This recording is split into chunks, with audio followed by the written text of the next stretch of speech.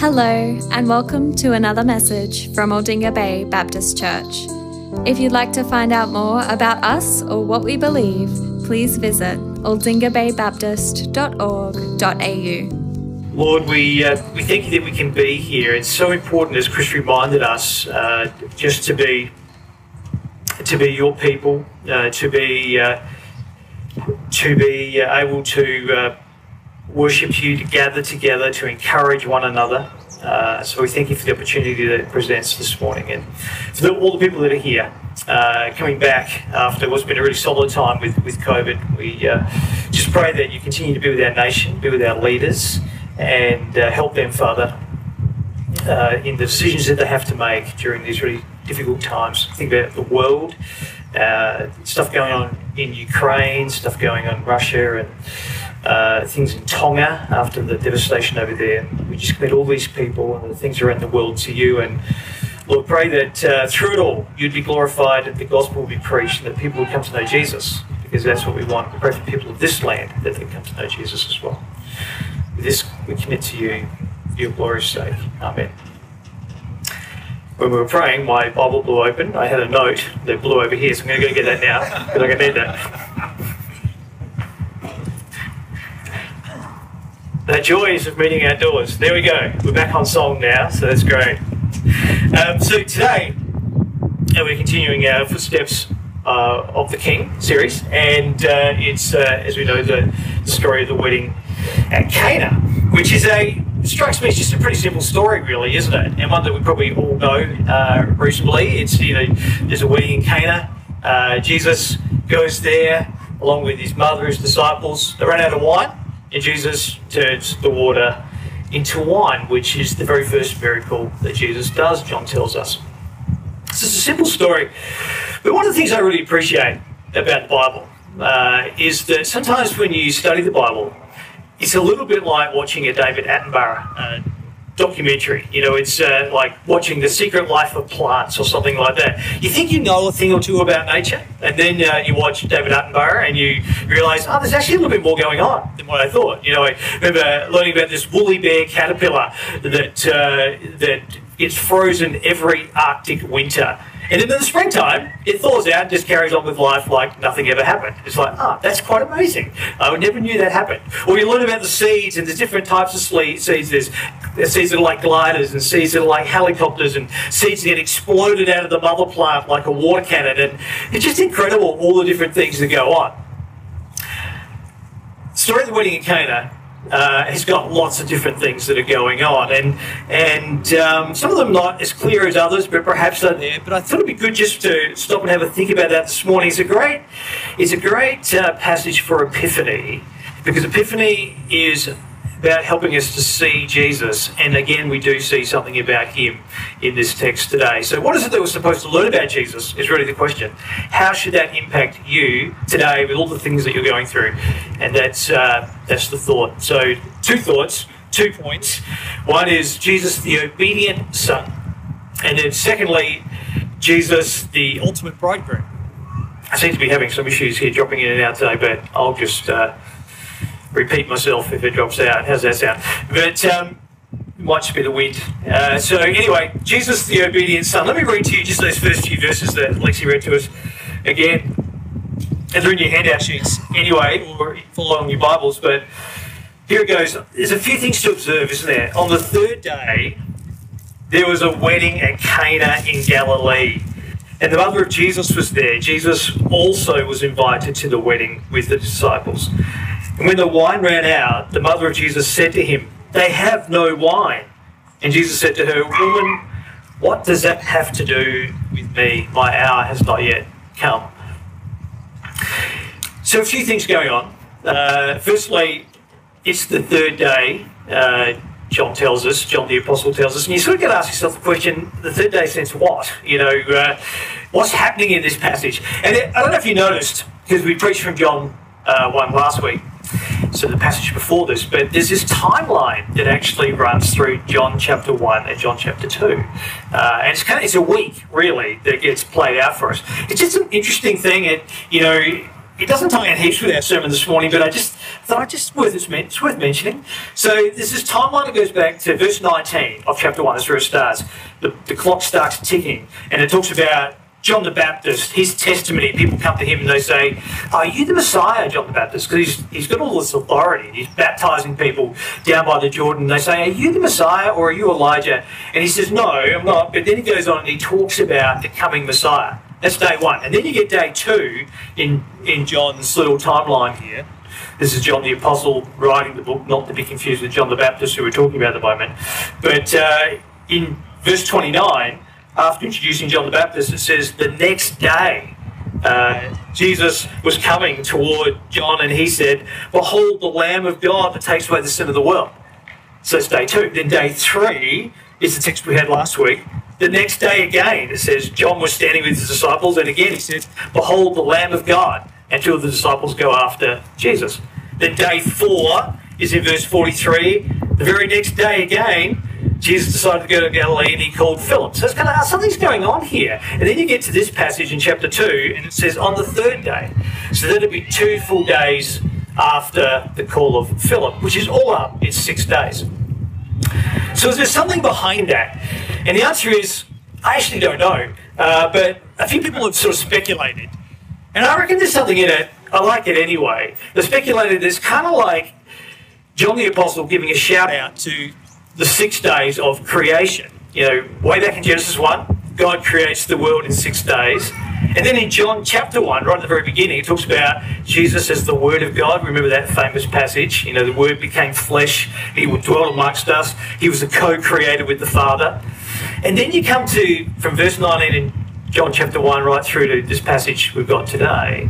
And what's happening, it seems to be, is this is the beginning of Jesus' ministry. And it's kind of like John is saying, you know, the world was created in 6 days, and here's the beginning of Jesus' ministry. Here's the 6 days, the countdown to the beginning of Jesus' ministry, where he makes all things new.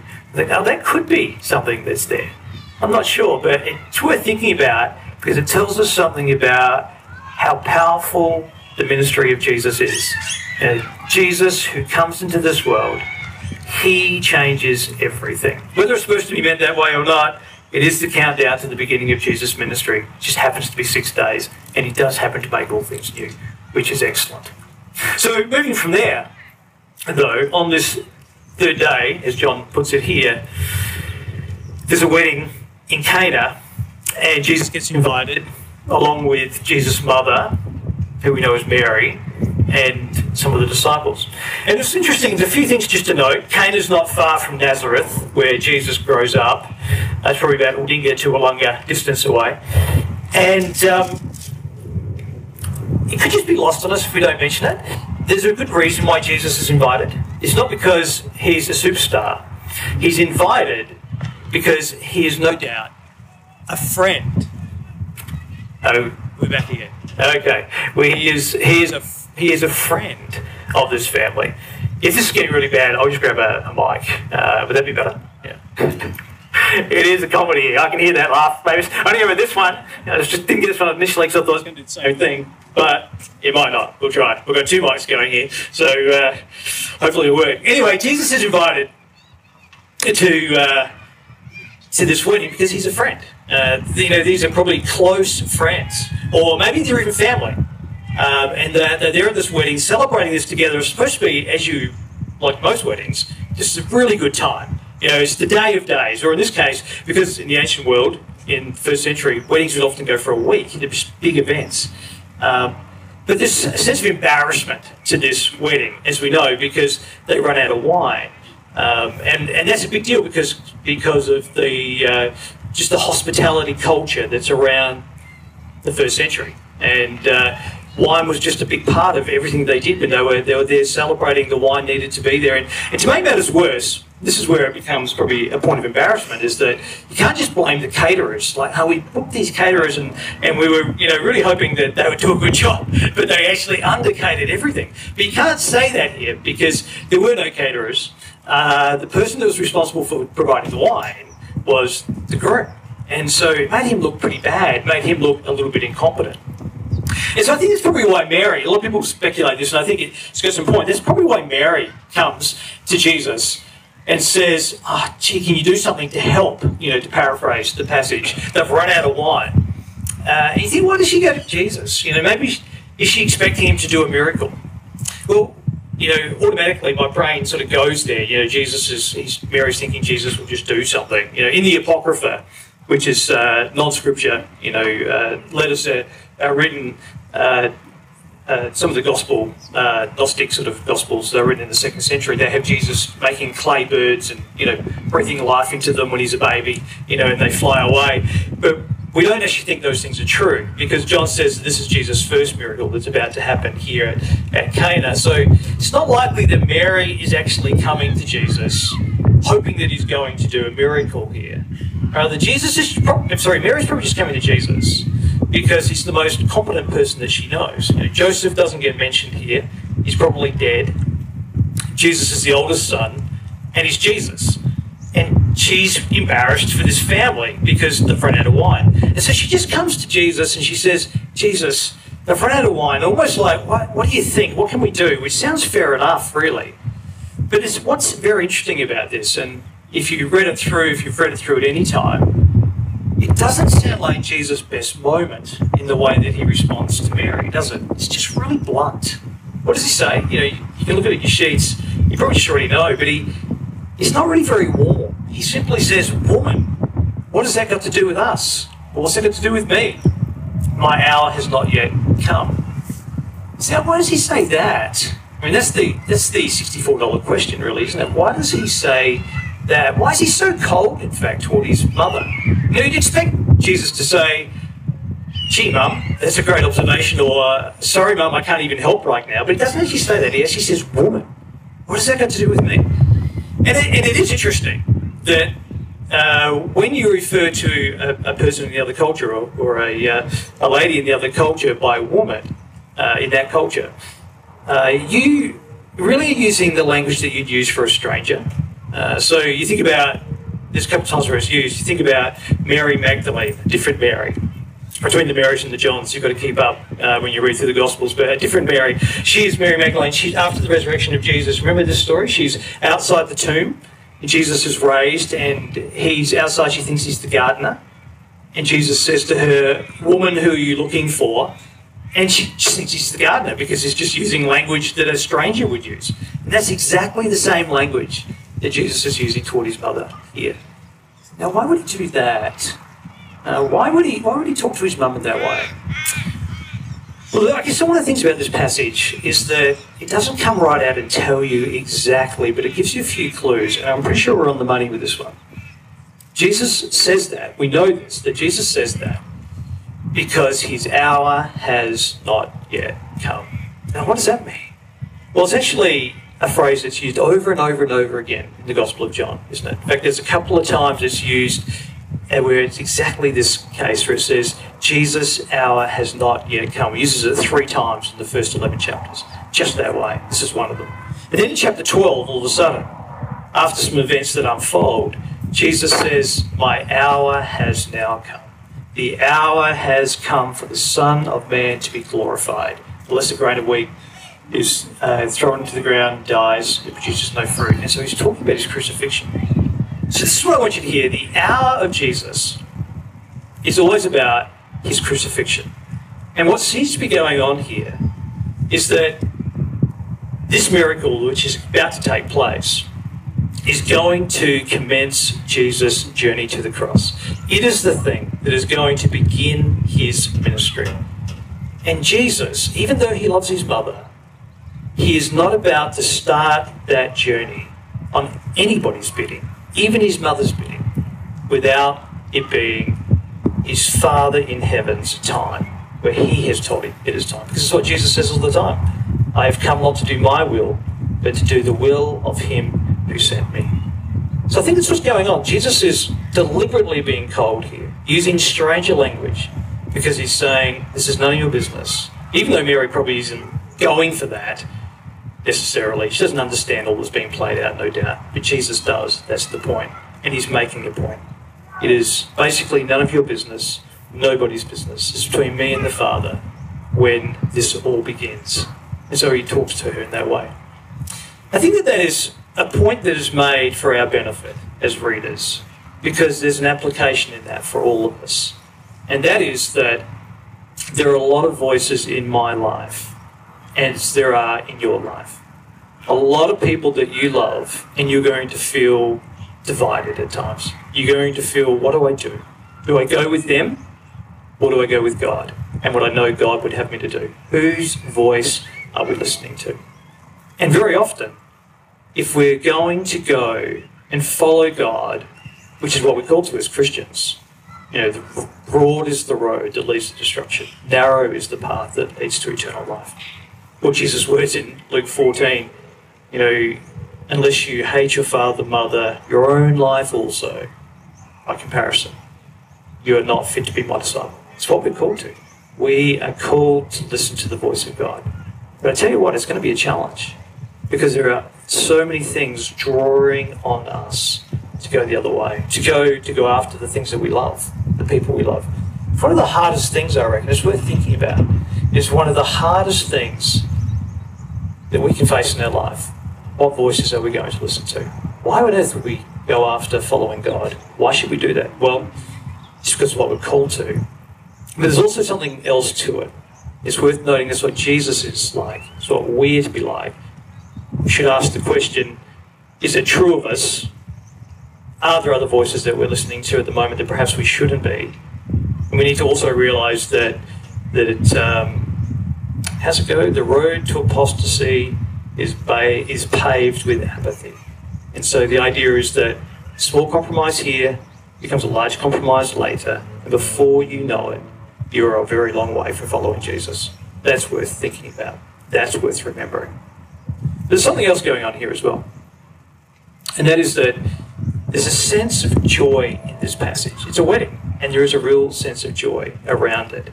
And that really leads into the second point, really. Jesus, the obedient son, he's obedient not so much to his mother, but he's obedient where it counts. He's obedient to his heavenly Father. A great challenge for us. But then secondly, Jesus is the ultimate bridegroom. It takes me a little while to get to it, but let me just start you on a journey. This passage is a passage that's really lavish, isn't it, in so many ways. Let's put this on microphone down. We'll trust the other one for a tick. Got to be quick there, Jamie. Yeah, that's it. So this might even just work now. Who knows? This is a passage that's really lavish because Jesus comes and he does do something about it. It's God's time. I think we're supposed to read that into it. And notice what it says. Now there were 6 stone water jars there for the Jewish rites of purification, each holding 20 or 30 gallons. And Jesus said to the servants, "Fill the jars with water." And they filled them to the brim. So it's interesting, isn't it? There's something huge about all this. Those to put it in our language, those 6 stone jars hold about 100 litres each. So there's around about 600 litres, or maybe a little bit more, of water. It's a lot of water that's going to be turned into wine. And that's what happens. They fill them up, and then he says to the servants, who know what's going on, but nobody else knows what's going on other than Jesus' disciples, and fill them up, and then take some of that and take it to the master of the ceremony. And he does that, and he just breaks into praise. He goes to the bridegroom, because again, he thinks the bridegroom's organised all of this, and it's worth noting his words, because we're supposed to know them, sort of how this all goes. It's not just a small thing, it's massive in his mind. The master of the feast calls the bridegroom and said to him, "Everybody serves the good wine first, and then when people have drunk freely, the poor wine. But you have kept the good wine until now." It's like he's perplexed. This is amazing, and there's so much of this, and it's so good. How come you've done that? But he doesn't realise. But the truth of the matter is that, obviously, what we know is that it's Jesus. But it's worth pausing and thinking about that. This is what I think. Jesus is always really lavish, isn't he? Don't let that be lost on you. How many times do we see that? Jesus feeds the 5,000. What was it with? 2 loaves? No, what was it? 5 loaves and 2 fish? Yeah, the right way around. That's always a trick. 5 loaves and 2 fish. And he feeds 5,000. And then afterwards, it's not like there's just enough, but there's 12 baskets full of fragments left over. Well, I think about the time In John chapter 20, right at the back of this book, where after the resurrection, the disciples have gone fishing. Do you remember that story? And it's kind of a story that circulates a couple of times in different formats, but these fishermen have fished all night and they've caught absolutely nothing. Then Jesus is standing on the shore and he yells out at the Sea of Tiberias where they are, "Fellows, throw out your nets on the other side." And they catch. It's amazing. John tells us, for some random reason, there were 153 large fish. It doesn't get explained, but what it does tell us is that Jesus is lavish and it's great. When Jesus is there and he does something, he really turns it on. And the water turning into wine is ridiculous. There is so much there and of such great quality, but it's telling us something about Jesus. I really like this story, or this quote rather, by a commentator I was reading this week. His name is Ramsey Michaels. And he says this, I just like the way that he articulated it. Here, the magnitude of the impending miracle stands in almost humorous contrast to the triviality of the need. But the humour makes the serious point that when Jesus gives life, he gives it abundantly, far beyond all need or expectation. Yeah, I think that's the point that we're supposed to hear there, that when Jesus gives life, he gives it abundantly, far greater than anything that was even needed or expected. Did you hear that? Did you hear that about your own life as well? And all the different things and the struggles? Did you hear that about the hope that we have in Jesus? He gives it abundantly. And not just here, but he continues to do it. I reckon you need to hear that. I think I need to hear that because I can lose sight of that with all the struggles. See, what's the point of all of this, though?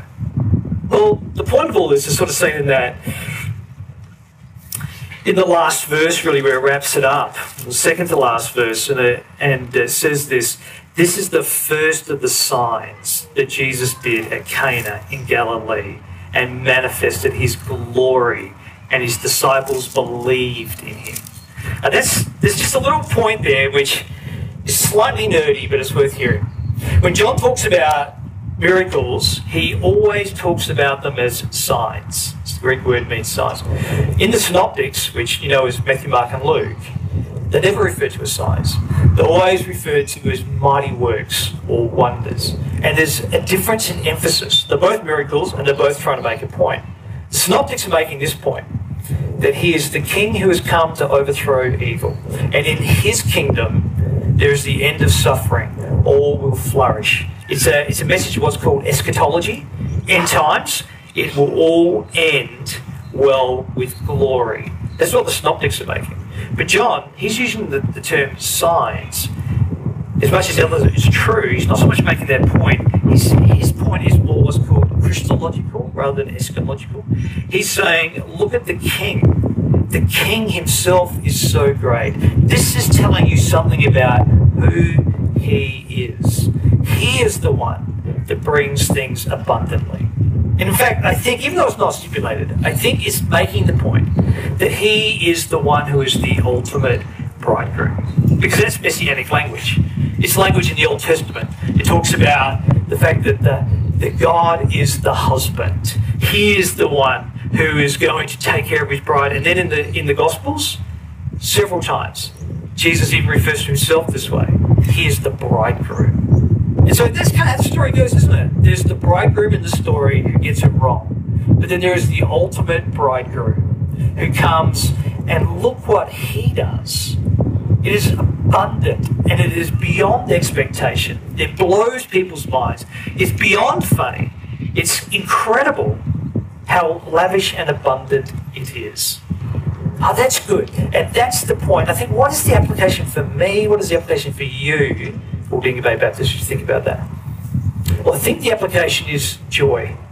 Do not lose sight of what it means to follow God. It is joy. Because for all of the struggles, and sometimes the struggles come and we think, really, I don't know, is it really worth this? Is it really worth following Jesus for all the different things where I feel like he hasn't turned up, or it's been a struggle, I've tried to follow him and it's meant suffering, and it's meant pain, and it's been difficult? and I've been disappointed, or whatever it might be, because that's the story that I hear sometimes. Because following Jesus is a long, long journey, and it doesn't always go exactly how you want it to. But the truth is, don't lose sight of it. Remember this, the joy, because that's exactly what this passage is about. It's about wonder. It's about glory. And that's who Jesus is.